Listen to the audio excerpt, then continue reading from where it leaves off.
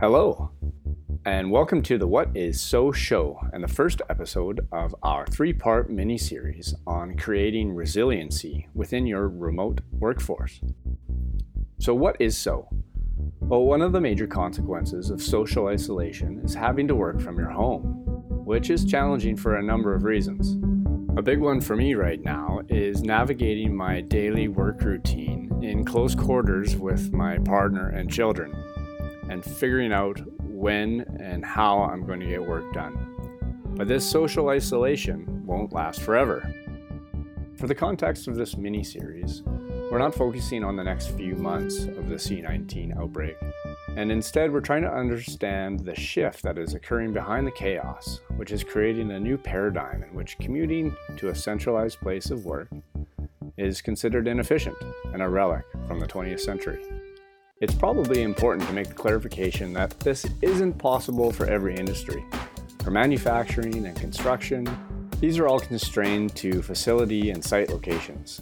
But remote working is very applicable to a significant portion of the workforce. And for that portion, the majority of people out there cannot wait to get back to the office. So I don't want us to get bogged down in this conversation with the idea that working from home is the solution. Maybe the solution is decentralized office space located within neighborhoods, or maybe something else.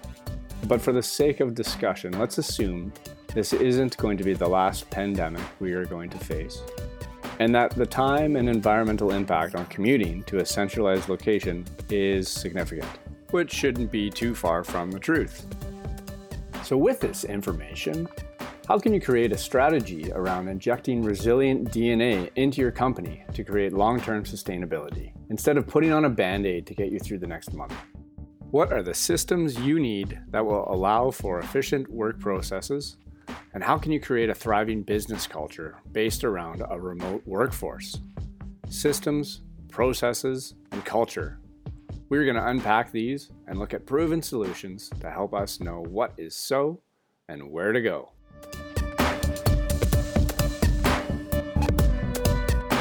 Okay, let's get going. The systems that companies use to store, share, and organize their data are important in any working environment and become critical in a remote or decentralized workplace. This seems pretty obvious that you need to be able to access your company's data to get your job done. So as we move to this work-at-home environment, how do our systems need to transition with us to ensure we have uninterrupted access to this data? In this episode, we are joined by my friend Ryan Arsenault, and we are going to geek out a little bit on content management and how organizations can reduce the risk from a breakdown in document management and revision control. I previously worked with Ryan for over a decade at a company he owned, and we operated all over the world and had many small offices and remote staff. In a similar environment that we face today, we were able to refine what we thought was the proper way to handle documentation and content. And since that time, Ryan has created a content management company called Lukla, which really solves a lot of the problems organizations are facing today. But the real reason I wanted Ryan here today is that a lot of the advice I have seen posted online to help people get through this work-at-home period is very theoretical. And when I read it, I ask myself the question, well, how would I implement that? And I hope I'm not the only one asking that question. So my intention of bringing Ryan on the show is that between the two of us, because we've lived in this world already, we can share some of the pitfalls as well as some things that have been really successful in terms of implementing content management across a remote workforce. So without further ado, let's bring Ryan into the conversation. Thanks, Mark. Happy to be here. Obviously we started organizing content and finding a new way to work through this challenge back when we were involved in the engineering business. But clearly, since I've progressed into content management at a higher level, we've learned a bunch of things. So I thought a lot of the times it helps to talk about how you got to this state, because you wouldn't have ended up here if you'd planned in advance to organize content You screw up right? a lot of things along the way. Especially if you knew the tools you were going to have today to be able to organize information. So if you started from scratch today, you would not organize information the same way that most businesses and most content management platforms organize information. When we did a deep dive within our strategy and we look back at how we ended up in this place in this challenge in the first place. So if you think back, before there were computers, people organized content in their filing cabinet in a series of folders because that was the easiest. It was really the only physical way that they could segregate information at that time and still retrieve it because it would flip through Yeah. the folder pages together. So then the computer came along. Apple was one of the first operating systems and they were integrated. And so they introduced an indexing system in the original Apple computers that nobody understood. And Microsoft was obviously running in parallel at that time and recognized that no one knew how to, other than Linux code guys, knew what indexing servers were all about. So the easiest way to get people to understand that was to replicate a filing cabinet on your computer, which is how this started. So they took the picture of the filing cabinet and File Explorer it used to be an icon that looked like a filing cabinet. And within it was folders. And the folder issue, the challenge that it posed early on has persisted all the way through till today. That's always been a problem with virtualization, I think, is we've invented this amazing new technology and then we've just basically replicated the same functionality inside of it. Yeah, when cars came along, they looked like buggies because otherwise it's too scary for people to understand, right? So if you start looking at the path to digital transformation or progression or whatever anybody wants to call it now, the next step was to link multiple computers together with one bigger computer, a server, and the file structure. They just moved it onto a central computer that everybody could access. That's really the way that most businesses were built and continue to be built up until probably the last 5 years with the advent of cloud at a higher level. But haven't they taken the same thing with that cloud platform and basically applied the same fault? You took the words out of my mouth. So the next step in transformation is to move it to a cloud architecture, which takes a bunch of issues away, mostly related to communication, connectivity, speeds, things like that, and just push your content up in the cloud.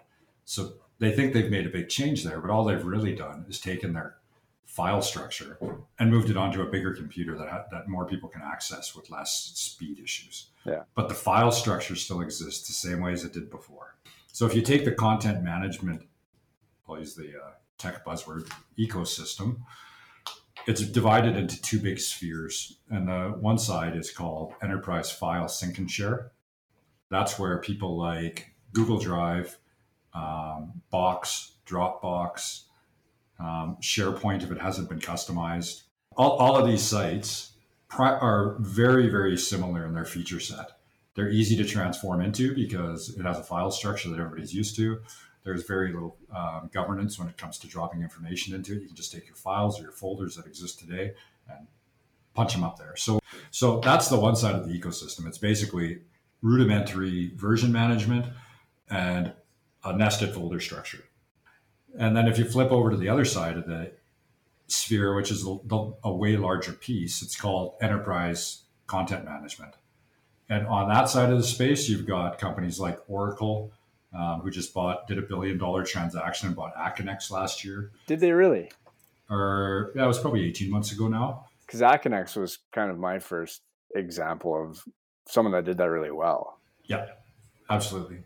And because most sites, and Aconex wasn't like this, but the burden still exists that people can't find the information they're looking for. And for me, that's the base issue that needs to be dealt with. I'll just backtrack a bit. On that side, you've got Oracle, IBM's up in that space. A company called OpenText out of Toronto is there. My business, Lukla, exists in that space. So if you've got large enterprise content, you do not want to put it in a file sync and share site. Because as you grow and as the world continues to progress, you're leaving all of your mission critical information in an archaic process that was designed to sit in a metal box on someone's office floor, is how I look at it. And it's all of your important business information that everybody needs to do their job every day. There's a stat out there, and I'm going to butcher it a little bit, but it's something like 15 to 20% of an organization um, labor in an information setting is spent looking for information, not working on information, but is spent just looking for it. Like a big one for me was the risk around all of the work that like if someone has the wrong file, let's say they don't spend 5 hours looking for the file. They found the wrong one. They found the wrong one, and they spend a couple days working on a file, just so that, and the frustration that creates inside the cultural issue. It's huge. How mad you are at Fred because he stuck the file on his desktop somewhere and didn't upload it in. Yeah, absolutely. So what you had at your office before we went into remote work mode was kind of backstopped by the ability to have this really quick communication. You basically find documents by talking to people. Absolutely. And so when we look at the challenge for collaboration is segmentation. So and it's the same thing you're saying, but we found that if they're segmented by geography, whether it's a floor in an office building or an entire city or in a different country, the same problems exist. Now, when we moved into remote work, everybody else now is experiencing the same challenges. The other segmentation challenge that is very common is function. So you can sit across the hallway from somebody in your organization, but if you have a segment, if I'm in an HR role and the person across is in a core business role, whether it's engineering or architecture, because we're in completely different functions, it doesn't matter if we're sitting in the same cubicle. Our jobs are too different from each other. We can't communicate properly on how information is stored. And so in the file world, what people do is if they're segmented by function, they take their information and they copy it and move it over into their own nested folder structure and paste it and say, it took me a long time to find that. I don't want to have to go through that pain again. So now I'm going to duplicate it. When you look at some of the biggest issues in terms of information management, you touched on it already, is version management, revision history, whatever you want to call it. But duplication of content, we don't know who owns the latest relevant piece of information. So we both work on different copies.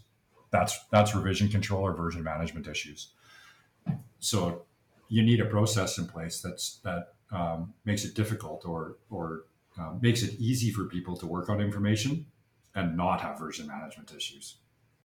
I've got an anecdote. Someone was, it was actually a high level board presentation. So these guys were all executive level guys, and returned from a presentation to a pension fund board. And the three executive level guys that were out of Calgary sat down afterwards, and they all had different versions of the presentation. And they had actually handed out hard copies to the pension fund board, which was their investing base, when they delivered the presentation.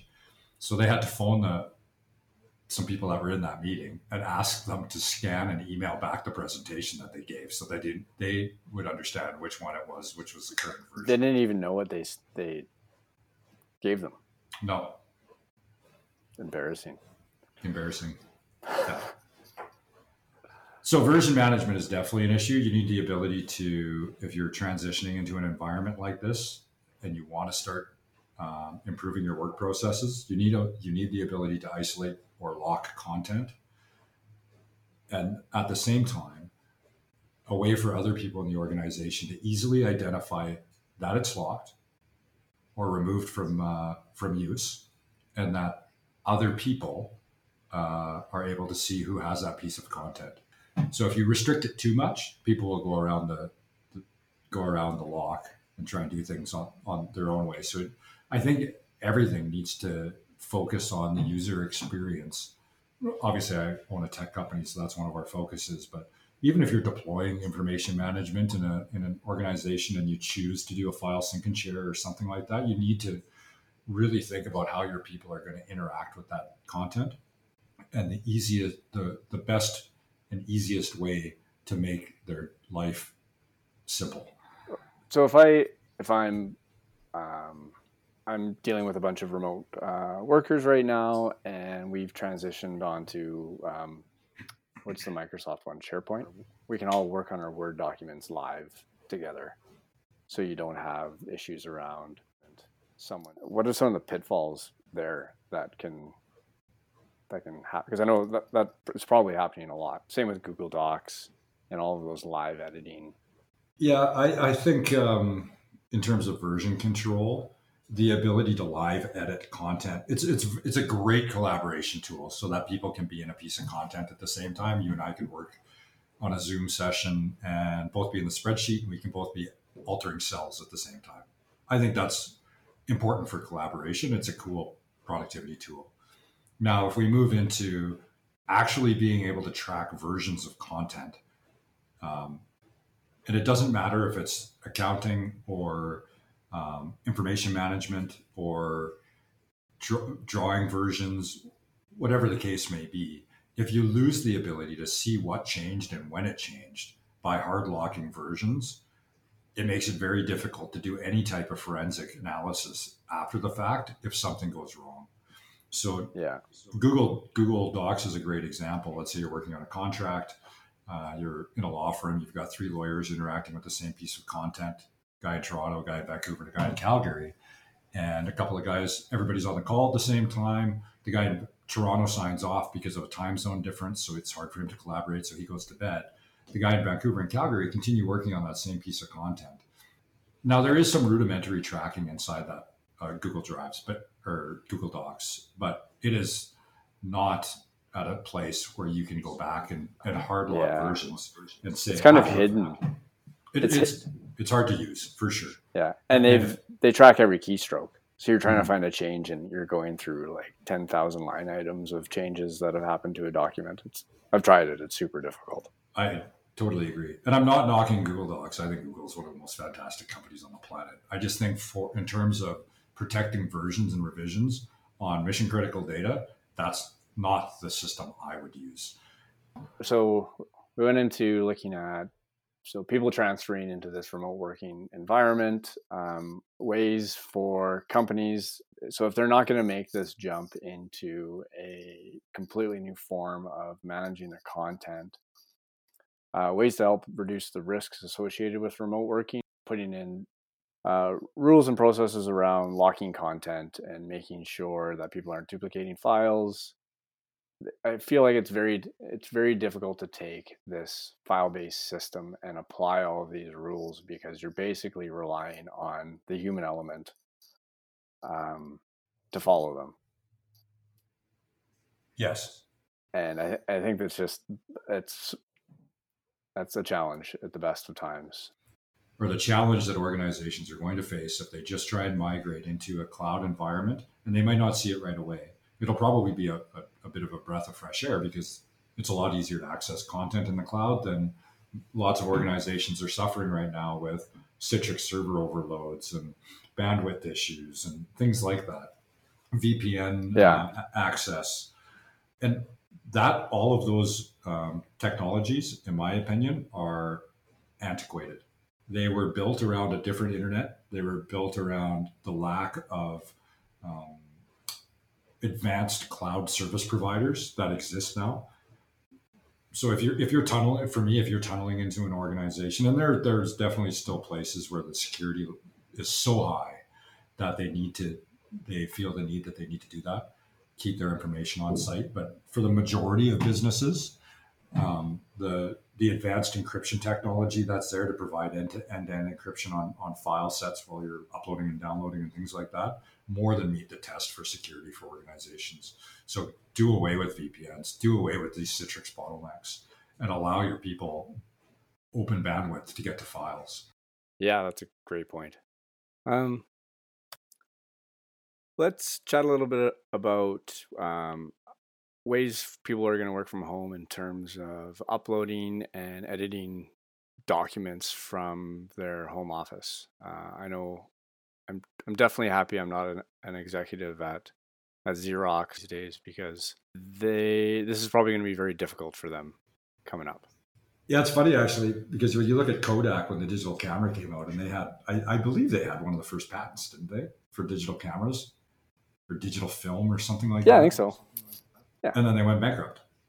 This is going to be probably a big shift for them because no one has a photocopier, or any photocopiers that exist at your house are basically one-page scanners. And one of the things that I know we changed right away was we removed the office printer. You were only allowed to use the printer for personal use. You couldn't use it for anything work related. Yeah, I think that was almost probably 12 years ago now that we made that change. If you think Yeah. 12 years ago, how many businesses removed the printing function from their office? We were ahead of our time back then, for sure. But a lot of good things came out of that, and I know one of them was the file size.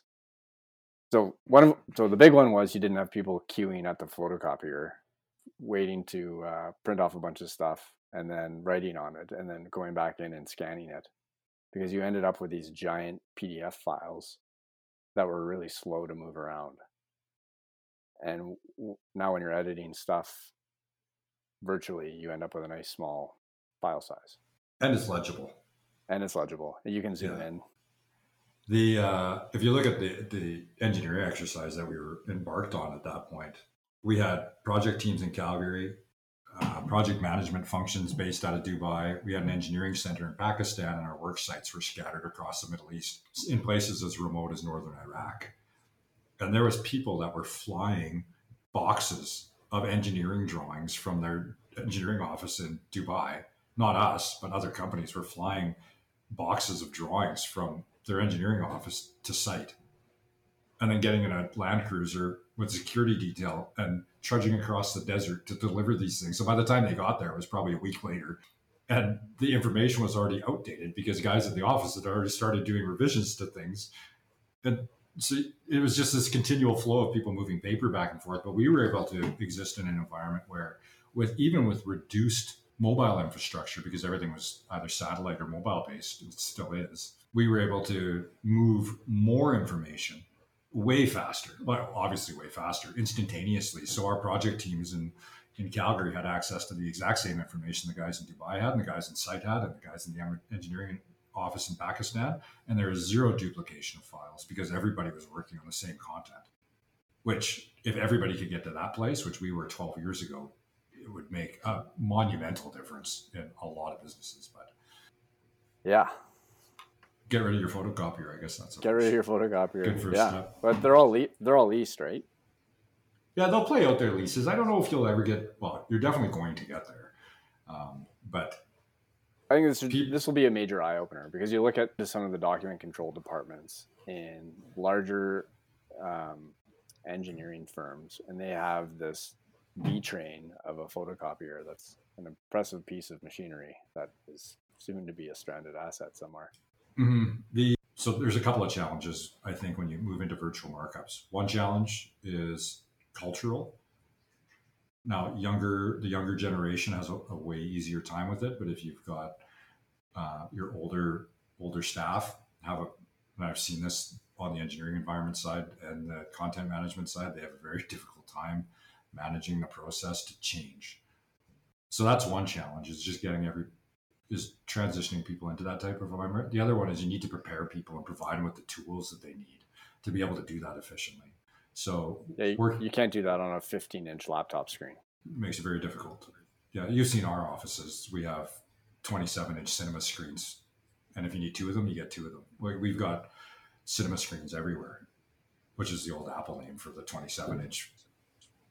Thunderbolt display, which they don't make anymore. No, they make a really nice one now. It's $7,000. Yeah, that's really nice.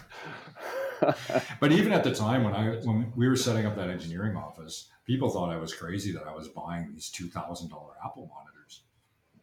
And the reason we were buying them was they had the best picture, and you're expecting people in your organization to stare at those computer screens. You need to provide people with the tools, whether it's we provide everybody with iPads so they can do virtual markups. We provide everyone with large screen retina displays so that they have a very detailed picture that they can look at all day. and everything, it doesn't matter where you sit in the office, all the stations are the same, so they have consistency when you move around.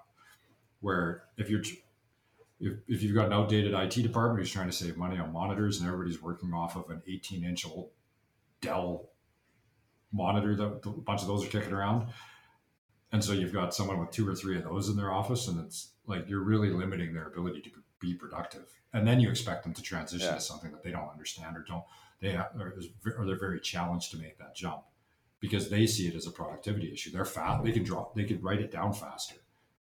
But what they don't see is the information issues that creates directly downstream of them that affects everybody else that needs to look at that piece of content. So one of the barriers that you need to overcome is to get people to do it. And one of the ways that I found it is if you provide them with the right tools, you're really going to make everyone. It's a cultural change.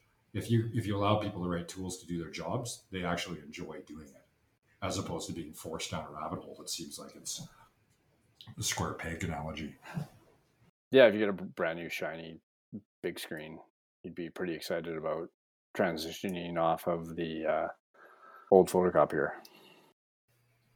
Okay, so it's been my observation that a lot of people they've just got their head down and they're trying to make it through this work at home isolation period, but we don't know how long it's going to go for. So they're basically trying to keep the ball rolling with what they've got right now. How long do you think until the issues around revision control and how long before those start cropping up, do you think? Well, it depends on what type of an organization you're involved with. So sometimes you'll have version issues that never get caught. There might even be manufacturing or construction issues that aren't discovered.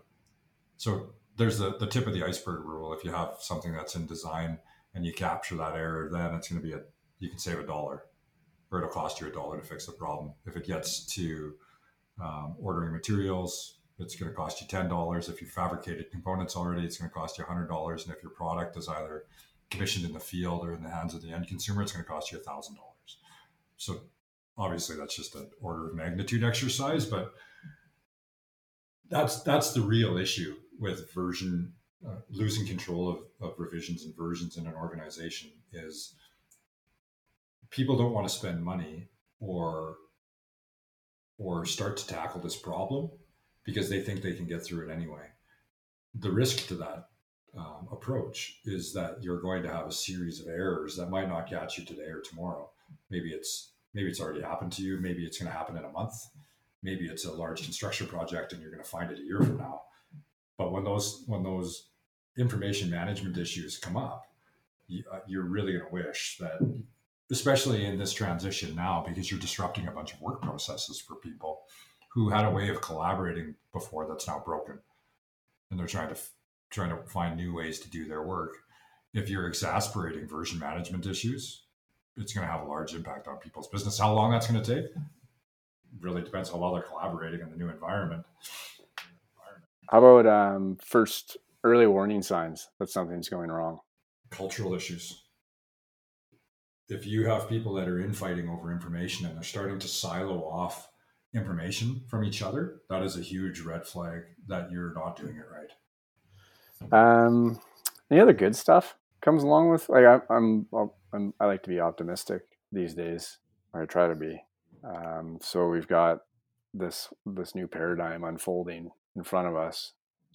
What are some of the opportunities that we can look out for? Well, I think some of the opportunities that they've existed for a while. It's just the biggest opportunity, and I say this somewhat selfishly, is it is going to drive people to change the way that they manage their information, which obviously increases our client base, which is good for us. But I really approach this type of work with the difference that we can make in other people's businesses and how much of a change it is. So there's a huge opportunity for us to help a bunch of people get better at what they do. And they don't need to get better at information management. They need to get better at building buildings or bridges or paving roads or whatever they do for a living, and take away this information bottleneck from them. And if you're going to try and attempt to do that, without using the power of today's technology, you're really not going to get any better.